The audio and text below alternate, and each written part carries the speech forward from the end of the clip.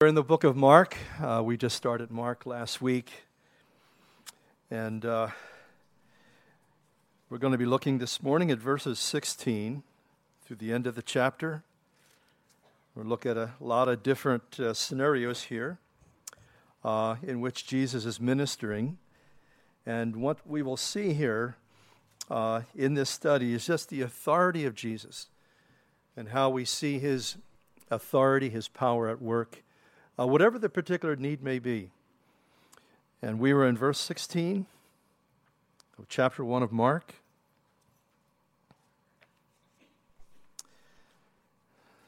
Mark writing, "And as he walked by the Sea of Galilee, he saw Simon and Andrew his brother casting a net into the sea, and they were fishermen. And then Jesus said to them, 'Follow me, and I will make you to become fishers of men.' Then they immediately left their nets and followed him. And when he had gone a little further from there, he saw James, the son of Zebedee, and John his brother, who also were in the boat mending their nets. And immediately he called them, and they left their father Zebedee in the boat with the hired servants and went after him. And then they went into Capernaum, and immediately on the Sabbath he entered the synagogue and taught. And they were astonished at his teaching, for he taught them as one having authority and not as the scribes. Now there was a man in the synagogue with an unclean spirit. And he cried out, saying, 'Let us alone. What have we to do with you, Jesus of Nazareth?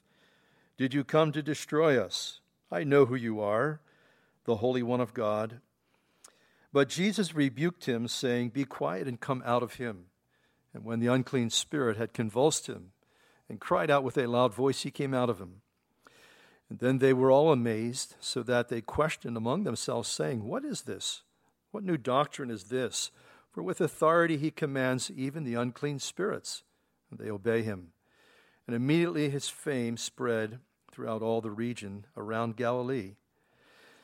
Now as soon as they had come out of the synagogue, they entered the house of Simon and Andrew with James and John. But Simon's wife's mother lay sick of a fever. They told him about her at once. And so he came and took her by the hand and lifted her up. And immediately the fever left her, and she served them.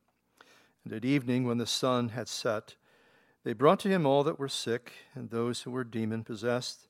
And the whole city was gathered together at the door. And then he healed many who were sick with various diseases and cast out many demons. And he did not allow the demons to speak because they knew him. Now in the morning, having risen a long while before the daylight, he went out and departed to a solitary place, and there he prayed. And Simon and those who were with him searched for him. And when they found him, they said to him, 'Everyone is looking for you.' But he said to them, 'Let us go into the next towns, that I may preach there also, because for this reason, or this purpose, I have come forth.' And he was preaching in their synagogues throughout all Galilee and casting out demons. Now a leper came to him, imploring him, kneeling down to him, and saying to him, 'If you are willing, you can make me clean.' And then Jesus, moved with compassion, stretched out his hand and touched him, and said to him, 'I am willing, be cleansed.' And as soon as he had spoken, immediately the leprosy left him, and he was cleansed. And he strictly warned him and sent him away at once, and said to him, 'See that you say nothing to anyone, but go your way, show yourself to the priest, and offer for your cleansing those things which Moses commanded as a testimony to them.' However, he went out and began to proclaim it freely and to spread the matter, so that Jesus could no longer openly enter the city, but was outside in the deserted places, and they came to him from every direction." And Father, we praise you this morning. Lord, we thank you that you have sent your Son. We thank you, Lord, for your awesome plan of redemption. And Lord, like these folks who are coming to Jesus, Lord, many people today, including ourselves, come to you from many directions in life. And we thank you, Lord, that you know exactly our need. Lord, you're God, your Savior, your helper, you're our keeper. And Lord, you know everything about our lives. You know our past. You know our present. You know our tomorrows. And Lord, we look to you for guidance and direction. Lord, we need your wisdom. We need your power in our lives. And we thank you, Lord, that you are the authority, Lord, in this universe. And we bow our knees before you, recognizing your lordship, recognizing your greatness, your goodness. What an awesome and wonderful God you are. So we commit this time to you this morning. And Lord, we pray and we trust that you're going to take your word and speak, Lord, into our lives. Lord, you know what we need. Lord, so often, Lord, we don't know how, we can't fix ourselves. But Lord, you're the one who can. And we pray that you would have free course this morning. Lord, that you would work in our lives. And Lord, maybe even perhaps beyond our expectations. So often, Lord, we can, Lord, settle, Lord, for something less than what you have. And Lord, we come this morning in faith, believing you that you're great, you're awesome. Lord, you're wonderful. Lord, demonstrate, we pray, your goodness and greatness, we pray. Give us understanding today in these matters. We ask it in Jesus' precious name. Amen. Well, as we look at this text here this morning, we see in many different ways the authority of Jesus Christ, his authority as it comes to sickness and disease, his authority over the invisible world, his authority to speak into our life, his authority to call us, into a relationship with him. But, it's interesting when you consider the authority of Jesus. Here is God, he's sovereign, he's got authority. But in this age of grace, he doesn't force his way upon us. That he wants us to want him. He wants us to come to him. He wants us to ask him. He wants to see there's a response on our part in this whole matter of relationship. Yes, God is great. He's powerful. He's authoritative. He's sovereign. Yet he's not going to force his way and his best and his will in each one of our lives. We have to come to that place where we realize, Lord, I need you. I need you in my life. I need you. Maybe as you've walked with the Lord for a certain period of time, you realize that maybe you've been running a certain aspect in an area of your life. And you say to the Lord, now, Lord, I want to just give this area over to you. I want you to take mastery. I want you to take control. I want to see your authority in my life in a particular area. Now, as we come here to this particular text, Jesus is basically introduced to us, and he has an authority that no other man has. And it's simply because of who he is. He's God. He's God come in human form. And when you think about what an awesome thing that God would come, he wouldn't just, send orders out from heaven, that he would come in the person of his Son, and he would reveal his heart. He would reveal who he is. He would reveal his person. That's what we see in Jesus Christ. What we see in him is what God is like. I think, when you talk to people about what they think God is like, you'll get a pantheon of different opinions of what people think God is like. They maybe perhaps have and anybody really does, even us who know Christ, our understanding is limited, but those outside of Christ, what oftentimes they may hear or something they may read about God, that may be their theology. And I think it's important that we make our theology biblical theology, because there's a lot of opinions, there's a lot of hearsay that what people, and again, the secular ideas of what God is like and what Jesus is like is so incredibly different than what we find when we come to the Bible.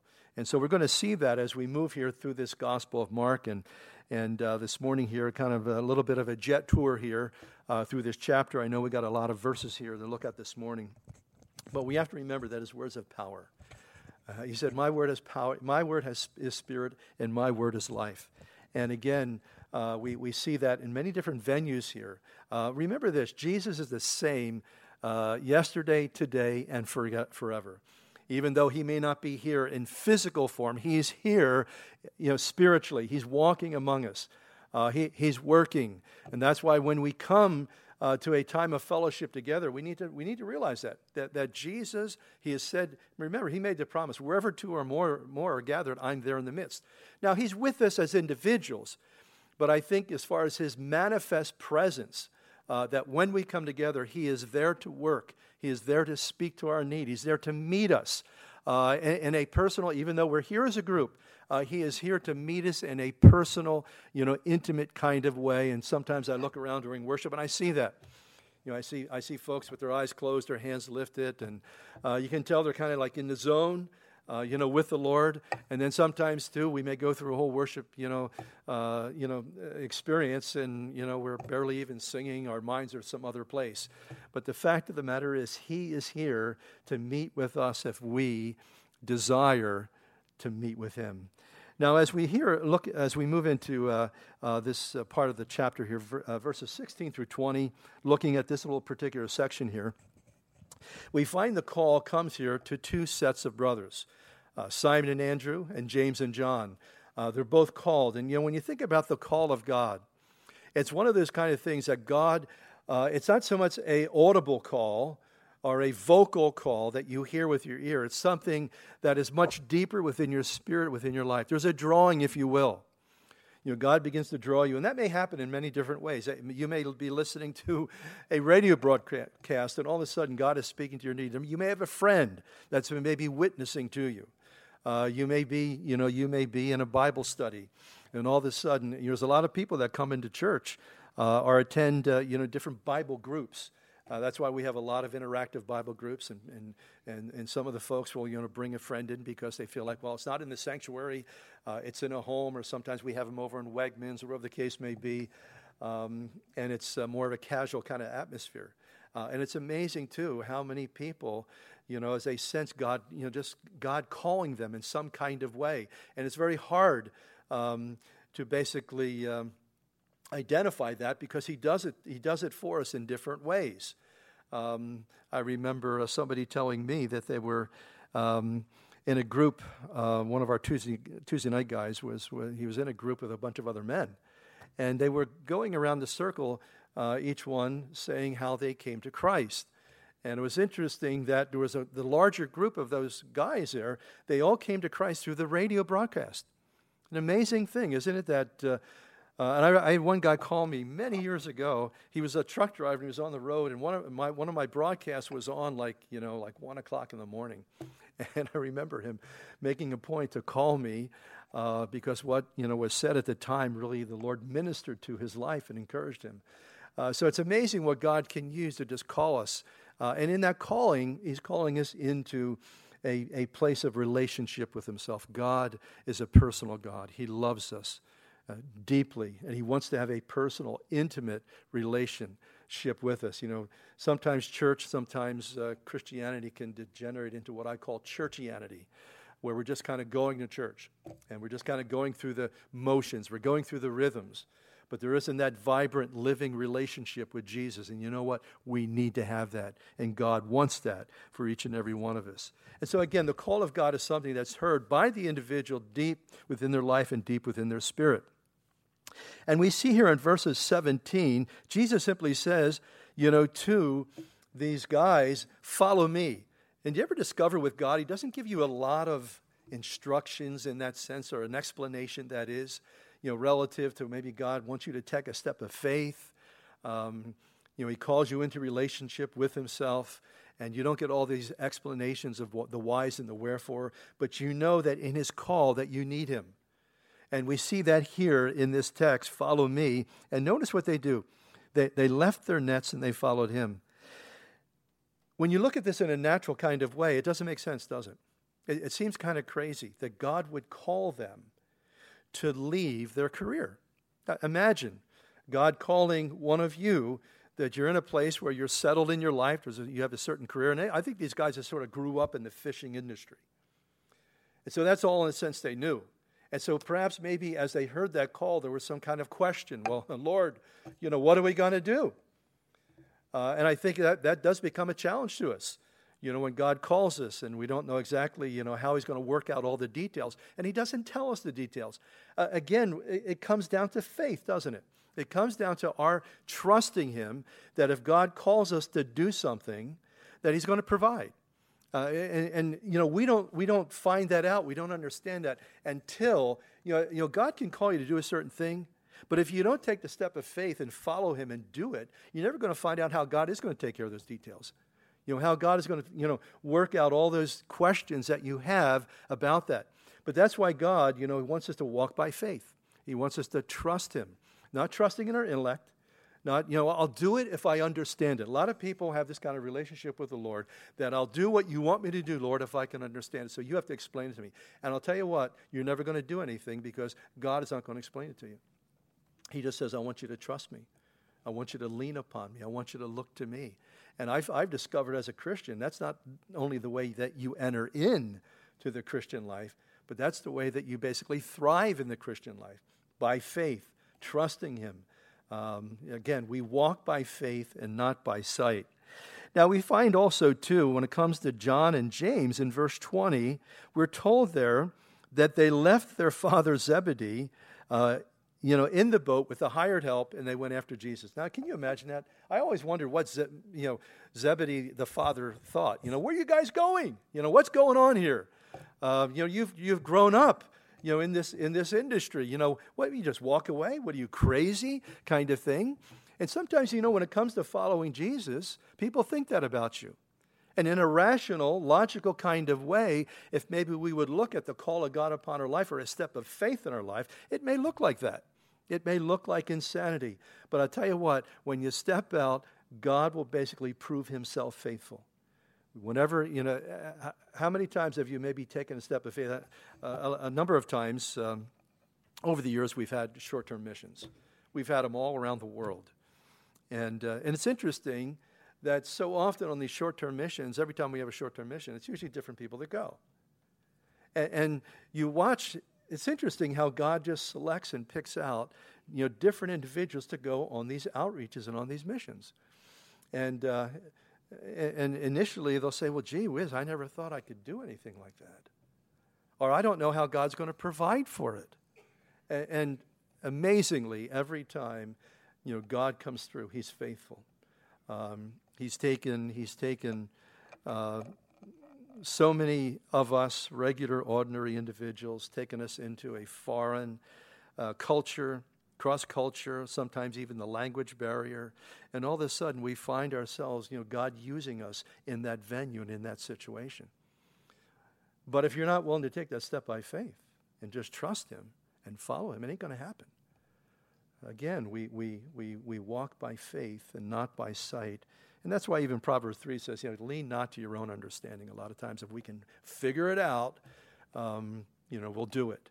And again, what's it? By faith. By faith, we understand. Don't put understand in front of faith. Don't put your logic, don't put your rationale in front of faith, because you'll never do it. You'll never take a step. By faith, we understand. And we find that truth to take place in our life in a wonderful way. Now, again, he calls us to follow, and he will not violate our free will. He's given us a volition. He will not violate our free will. We have to make that decision. We have to take that step. And again, there's the divine side he calls, but here's the human side I have to follow. We have to take that step. We've been looking at that in the book of Joshua as they're called to go into the promised land. When they left Egypt, when they left their slavery in Egypt, Moses stood at the water and the water opened up. 40 years later, they were to take a new step of faith and they were to go into the promised land. What do they have to do? They have to get in the water first. The water didn't part until they got into the water. And that's the life of faith. As we simply, follow him and we take our step, we find that God will wonderfully provide and he will do what he has said he will do. Now we see here in verses 21, through this section here, we see the words of Jesus Christ and what power and what authority that they have. And we see that's a power and authority against sin, against things demonic. And whenever Jesus is working, demonic things are exposed. And we see that here as he goes into his synagogue, into Capernaum. And Capernaum was his headquarters there. If you've ever been with us to Israel, it's at the kind of the head there of the Sea of Galilee, a very beautiful site. There's an actual synagogue, the foundation from a synagogue there from the 2nd century. And just a beautiful setting. And so this is probably underneath that 2nd century synagogue, there's a foundation of the one actually that's made out of basalt. And you can see the black rock, the black basalt, that goes back to the time of Christ. And so he goes there, and we're told very simply, he teaches as one having authority and not as the regular scribes. And I don't know exactly how the scribes taught, but it was a sort of in a matter-of-fact kind of way. There wasn't really that authoritativeness that came in the ministry of Jesus Christ and in the ministry of the Holy Spirit. Because with his authority, he reaches down and he speaks to the real need. He speaks to our spirit. Not so much a matter of, hearing the Holy Spirit. Yes, if it's, the word being preached. But it's him speaking, deep down to those issues, to those areas, and those things in our hearts and lives where we need his help, where we need him to be active, within our life and within our situation. He will always speak to our greatest need. He'll always speak because he wants to minister to that particular need, in our life and in the situation. Now, here we find he meets somebody in verse 23, a man who has an unclean spirit, a demon spirit. And I kind of wonder if this man was a regular attendee in this synagogue. He very well may have been, where, maybe everybody thought, well, he's just a little bit different than everybody else. But yeah, he comes every week and, that sort of thing. But the fact of the matter is, only Jesus knew that the man had demonic activity within his life.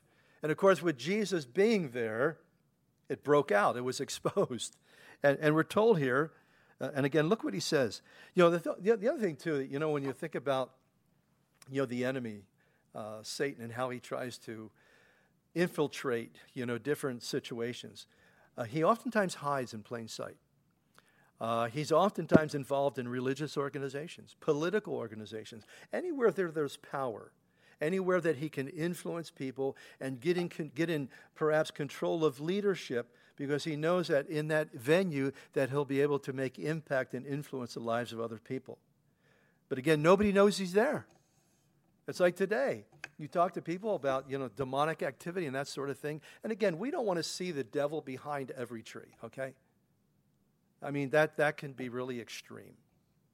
But we have to realize that he's very powerful, and that he's involved in the affairs of men today. And sometimes, if maybe you may have, as the Bible refers to, the gift of discernment, sometimes you may sense the activity of the enemy at work. And I always like what Oswald Chambers said about discernment, discerning things. He said, discernment is God's call to intercession. And if you have the ability, if the Holy Spirit happens to give you the ability to sense those kind of spiritual things, going on, like perhaps maybe there's somebody, you have a loved one in your life, and they're moving into a kind of a lifestyle, maybe it could be a drug lifestyle or some kind of lifestyle, and God's able to show you what's taking place within that person's life. You need to pray. You need to pray. You may be the one person, the only person praying for that particular individual, that God might deliver them, that God might open their eyes, that God might save them. I would imagine over the course of church history how prayers have been God's great intervention to work, protection, or to work salvation, or to work deliverance in so many situations, where God is showing his people the need to pray. That's why we're gathering tonight. Thinking about all the things that are going on, all the violence going on in our world, in our culture. And don't take for granted somebody else is praying. If God, in a sense, gives you the nod to pray, you need to pray. It's, in a sense, it's sort of a mantle that you take up. None of us feel that, we're some great intercessors, some great prayer warriors. But if God is telling you to pray, you need to take up that mantle. And you may be the intercessor in your circle of friends and relationships. There may be nobody else that's willing to do that, or maybe none of them are saved.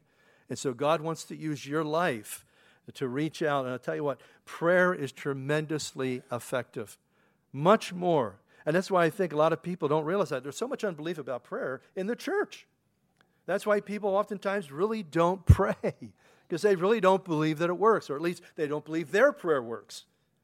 But there's only one way to find out. You got to pray. And God honors prayer.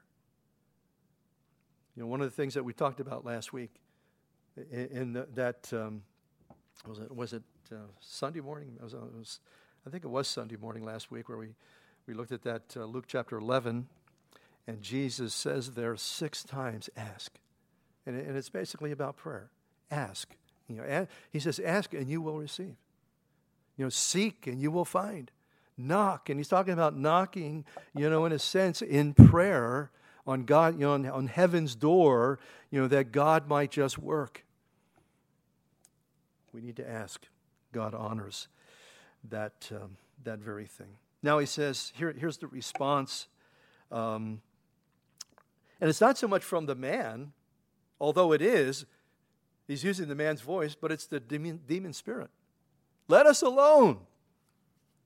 I think sometimes that's the cry of people's lives when they don't want God involved in their life. Don't ever ask the Lord to let you alone. You never want to ask him that. You just say, Lord, mess with me. Lord, whatever you want to do, you just mess with me. You'll never regret the fact that God, and again, the Bible says, God is, he pursues us. He pursues us. Because he's got a plan, a purpose. He's got something he wants to work within your life and my life. And he says, now here's what the demon prompts the man to say. What have we to do with you, Jesus of Nazareth? Do you come to destroy us? I know who you are, the Holy One of God. I find it interesting that this was the only individual in the synagogue that recognized Jesus. It was the demon. Nobody else knew that the Messiah, that God was literally walking in their midst. And these were his people that were supposed to be waiting for him. And Jesus rebuked him, saying, "Be quiet, come out of him." When the unclean spirit had convulsed him and cried out with a loud voice, he came out of him. Most of us will never, ever witness such a spectacle as this. But again, don't be deceived. Satan is alive and well, and he's at work in our world today.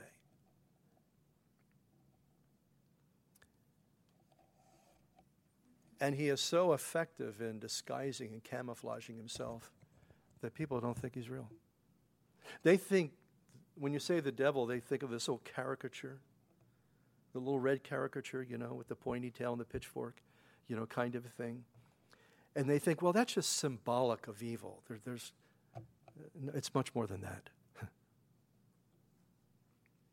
And Jesus said to you and me, greater is he that is in us than he that is in the world. And when you look at the violence, you look at the hatred, you look at the stuff that is going on in our world today. And when you go back to the root of it, when you go back beyond the human sin, it's Satan taking advantage of sinful human beings. And that's why God sends us out into the culture. We're like he likens us to salt. And you'll have like a little salt shaker. He shakes you and I out into the culture. And even each one of us have that sphere of friends and activities, where God wants to use us to disseminate his truth and to speak and to tell people about our Lord and Savior.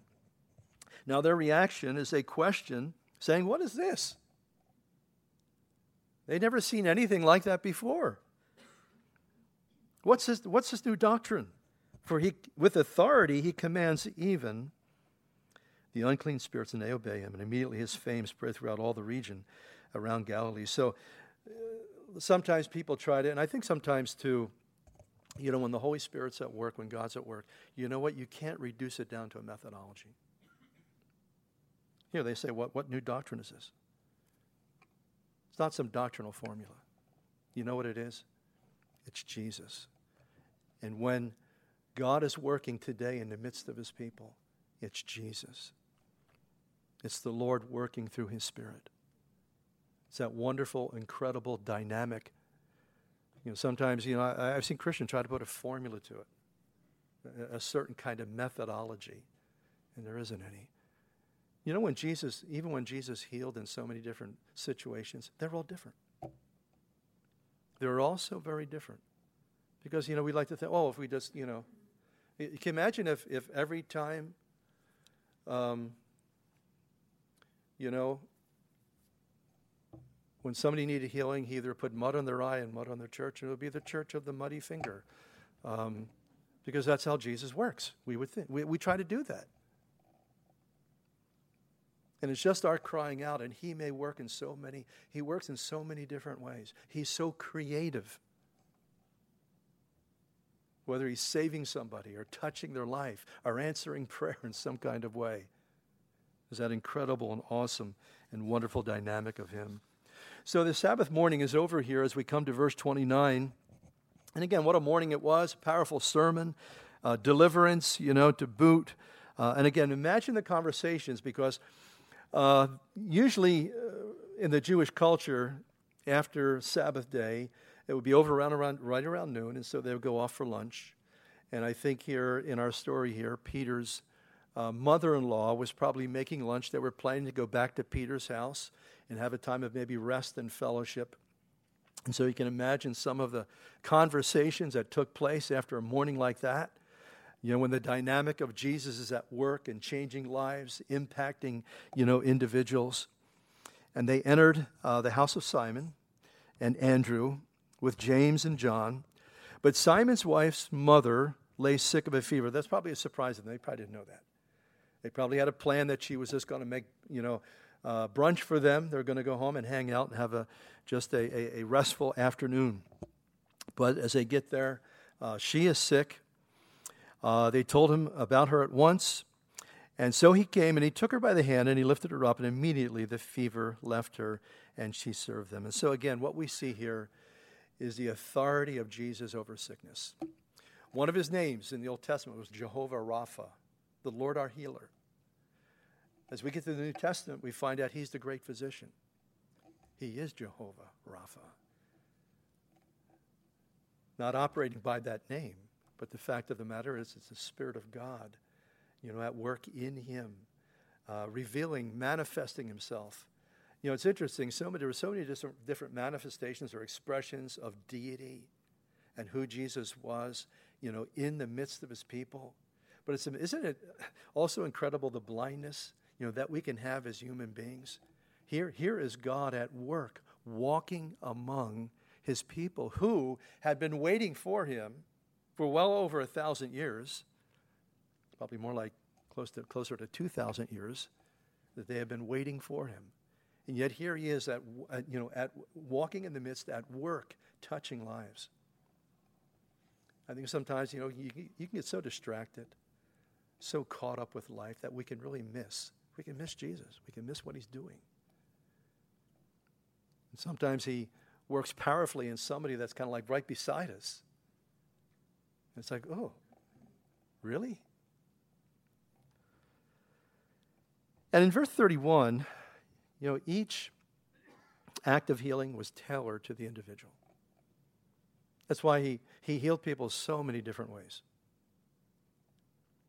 See, he doesn't treat us like some herd. He ministers to us in an individual, personal kind of a way. He takes her, he lifts her up by the hand in a very gentle way. And as he does that, I don't know exactly here, what he says other than rebuking the fever.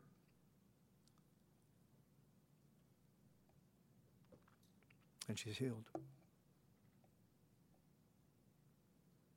There have been times where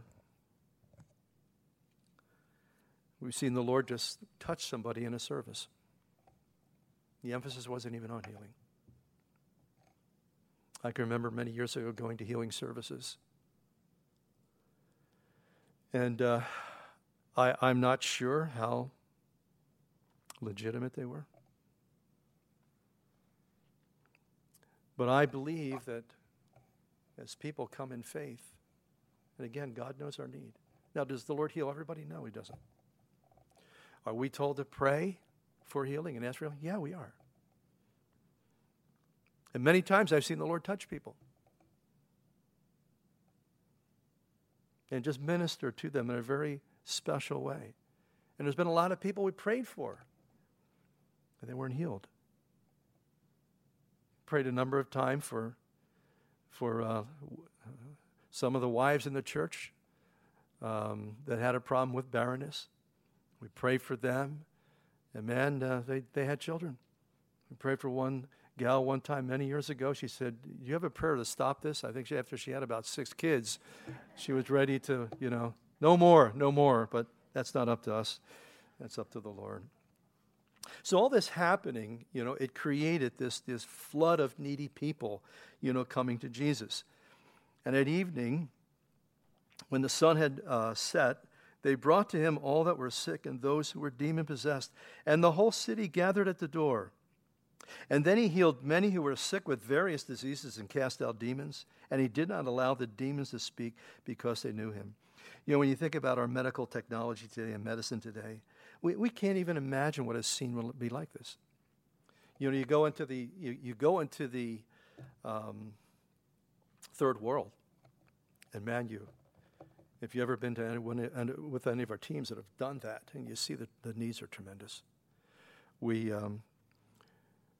contribute to the support of the Mercy ships, and sometimes we get their magazines, and it's amazing to see some of the different countries around the world where people have these goiters, where the goiter is almost the size of their head.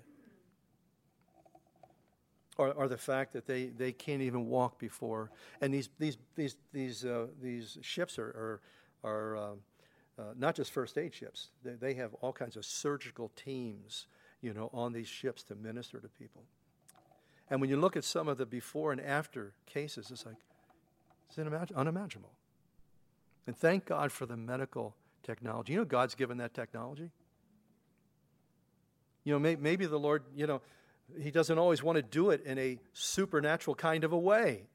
But praise God that we have the medical technology, that we have, and that God has given that kind of ability. I grew up with my grandmother, and she was from the old country. And I can remember every time I was sick, she'd either give me cod liver oil or castor oil. So I got to a point where I just wasn't sick anymore. And then she had her little thing of Carter's little liver pills.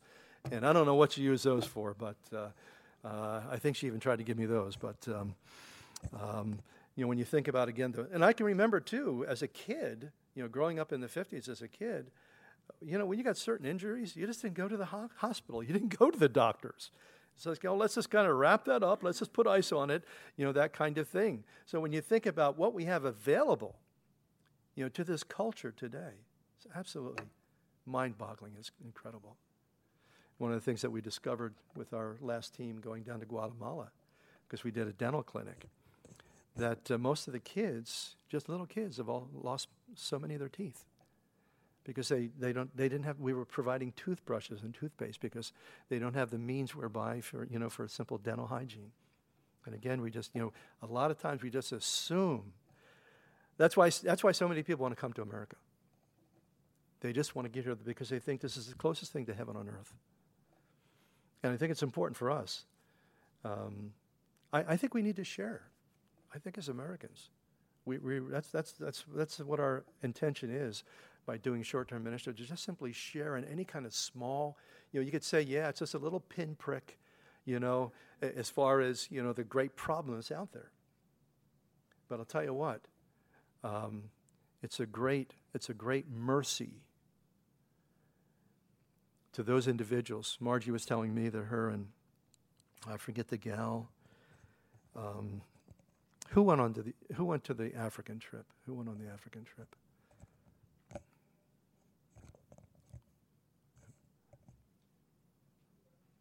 Carol, what's the gal at the base there in Yushunga? Anybody know the Danielle? Danielle was with Margie and maybe another lady, and they were just out in some rural area, and here comes this young girl with a baby, and she just sort of and if you've ever been to Africa, it's like everybody in Africa walks. When you say, well, where do you live? Well, I live 3 days footing. And you walk, as you drive along the roads in Africa, it's amazing how many people are along the roads just walking. And this young gal with this baby says, walk from another district, another province. And it's like she didn't even know where she was, kind of a thing. And Margie, Danielle, and whoever else was with her just met this young gal and, and witnessed to her and prayed to her. And whatever they're giving out, you guys were giving out something, giving out like wash bowls full of stuff, whatever the case may be. And it's interesting how the love of God sent our team from here to some little unknown place in the heart of Africa to minister to a select group of individuals. That's the love of God. And I encourage you, let him send you. You don't have to go to Africa. It may be across the street. It may be, wherever God shows you, to be just that ambassador, to reach out with the love of Christ. And again, in these, here the whole city is gathered at the door, verse 33. He healed many of various diseases. He cast out demons. And what we see here is the deep, compassionate heart of Jesus Christ at work. He leaves his throne in heaven to come down here, to touch lives and to fix the broken creation because of sin, what sin has done. Verse 35, I think, is simply an insight into the life of Jesus, his prayer life. That he gets up very early in the morning, a long time before the sun even rises, to pray. And all the disciples are looking, well, where is he? Because, they're obviously not praying. And if Jesus needed to do that, don't we more so need to be people of prayer? I wasn't going to call a community prayer night until this morning. And it's been on. The Lord's kind of dropped it in my heart a couple of different times. And when I started thinking about the morning, the prayer meeting that we can have tonight, I started thinking about this morning. I said, Lord, that must be you. So I encourage you, if you have the time, come on out. Now, in this last section, verses 40 through 45, Jesus here now meets a leper, and this leper is just imploring him, begging him, interestingly. There's been another recent outbreak of Ebola in the Congo in the last couple of weeks. Remember, it was a real bad one about 5-6 years ago, and the devastation of it. And one thing that you learn about, Margie and I were also watching a special about it this week on TV, and it was about the older outbreak, that if you just touch somebody with it, that's it. The transmission is just that quick, that simple. And when you think of leprosy, they treated lepers in that same kind of way. They were the untouchables. And here comes Jesus. And this man kneeling down, he says, if you are willing, you can make me clean. The Bible says that he is not willing. God is not willing that any should perish. I think the greater question is simply this. Are we willing to ask God to work in our lives? Are we willing to let God change us? Are we willing to let God clean us up? I think sometimes it doesn't happen because why? We're not willing. But if we are willing to allow him to do what he wants to do, and of course, as he says this to Jesus, Jesus is more than willing. He says, all that come to me, I will in no way cast out. We need to just bring our situation, our circumstances. We need just to bring ourselves to Jesus. I think he awaits our asking. If you're willing, make me clean. Jesus, moved with compassion, stretched out his hand and touched him and said to him, I am willing, be cleansed. And as soon as he had spoken, immediately the leprosy left him and he was cleansed. Man, the touch of Jesus upon our lives, never underestimated. When's the last time you prayed, Lord, touch me?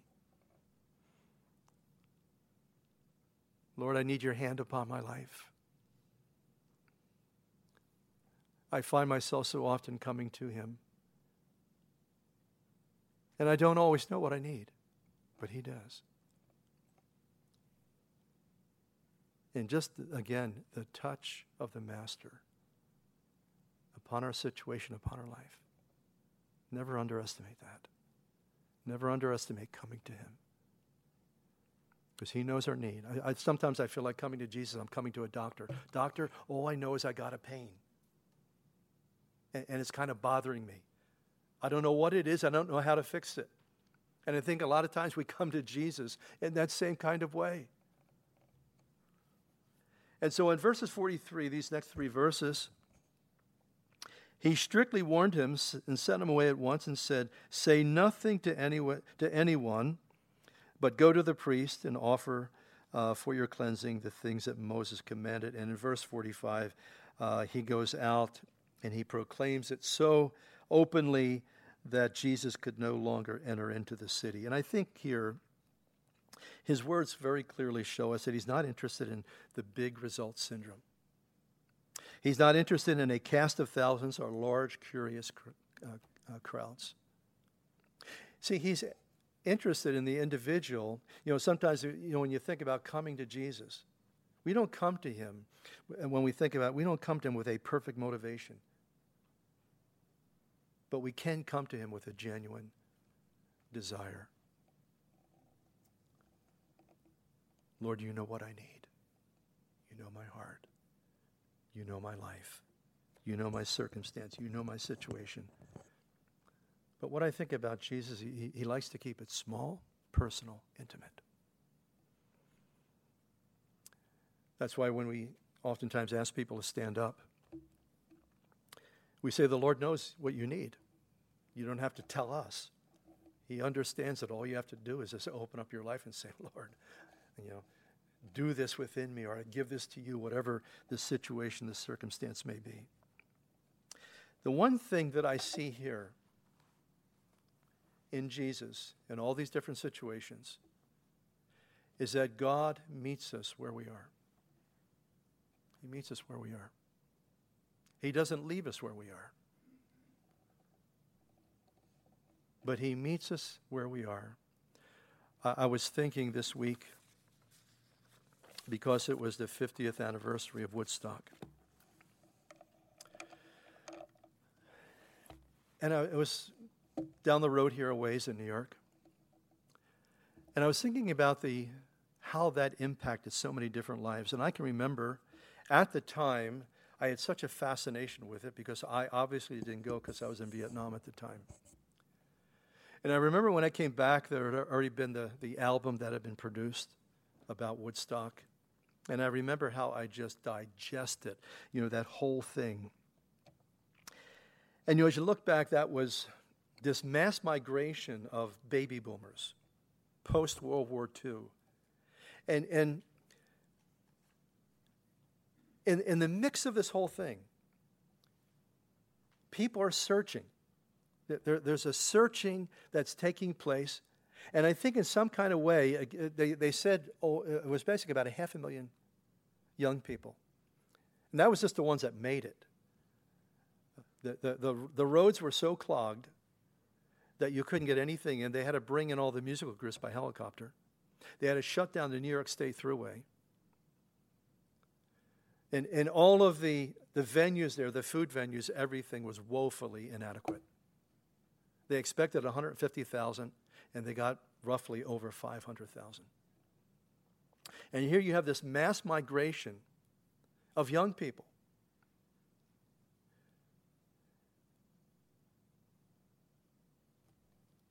They're searching.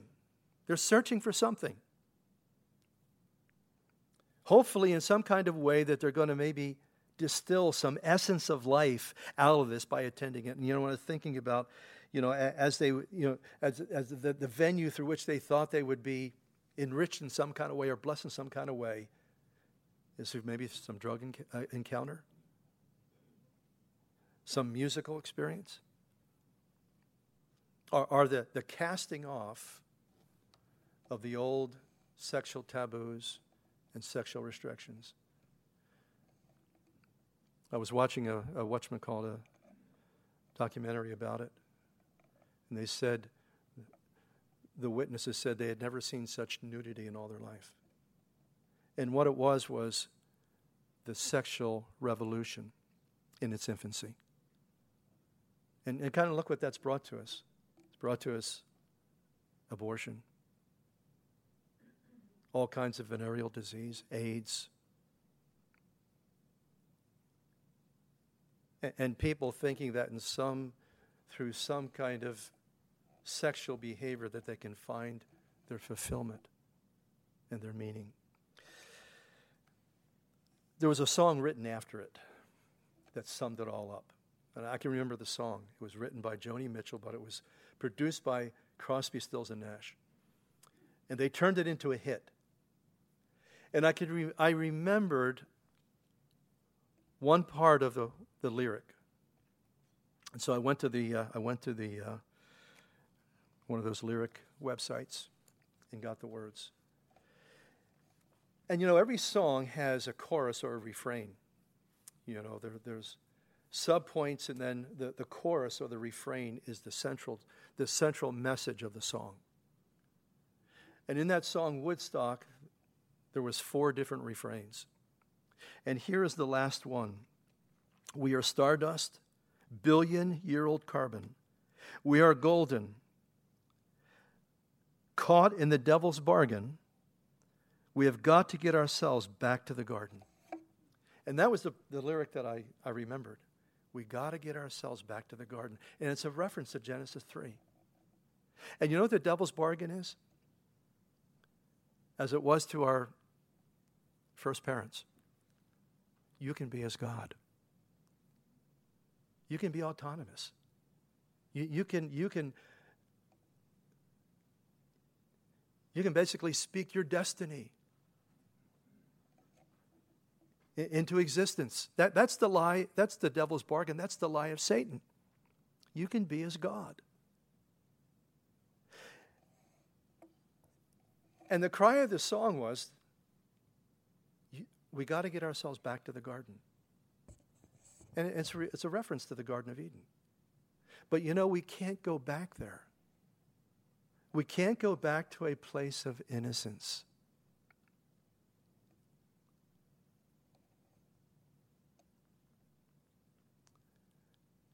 When you think about the tree of the tree of the knowledge of good and evil, as our first parents took from that fruit, we know that tree is locked up. No one has access to that tree. But we see the fruit, don't we? The results of the knowledge of good and evil.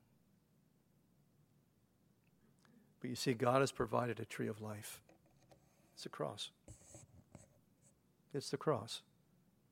When we reach out to embrace the sacrifice of Christ, that he will give to us this gift of faith and gift of eternal life and gift of his righteousness. I think in all humanity, just like that 500,000 people 50 years ago, and here extrapolate that down, through history here, people still today are searching and groping for some kind of meaning and purpose. And the devil's always got a bargain for people. Whether it's drugs or sex or whatever. And it was interesting to see the pictures of these people coming to this thing in mass. And that's why Jesus says, come to me, all you that labor heavy laden, and I will give you rest. As we close this morning, if you have something you want to give over to the Lord, some issue, maybe you need him to touch you in a certain area of your life. God knows your need this morning. I want to pray for you. If you want to stand up, you can.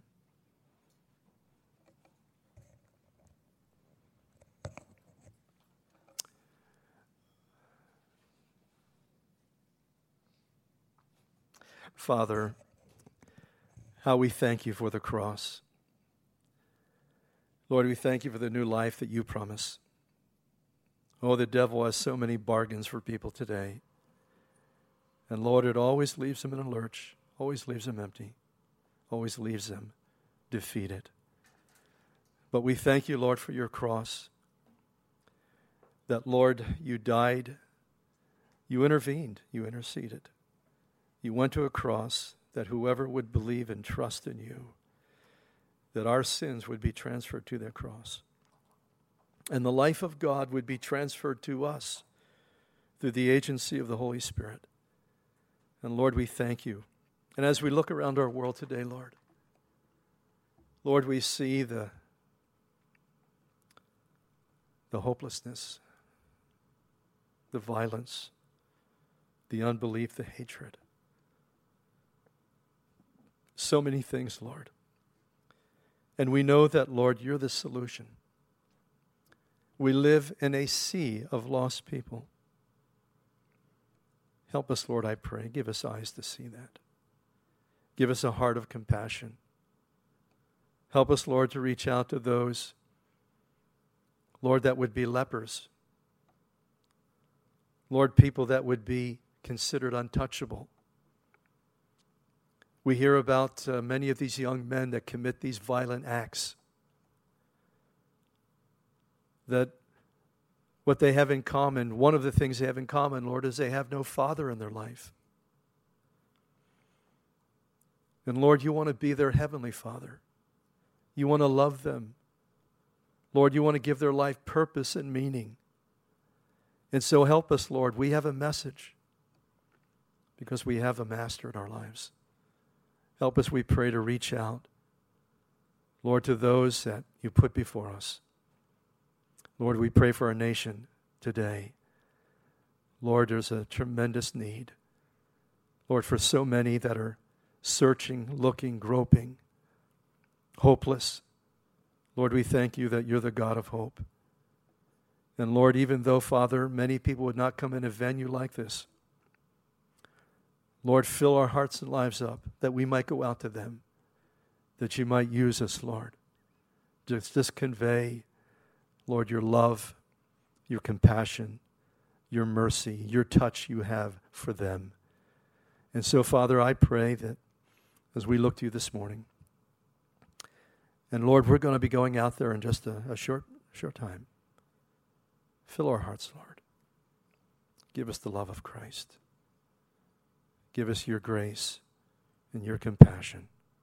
We pray and ask it, Father, in Jesus' name. Amen.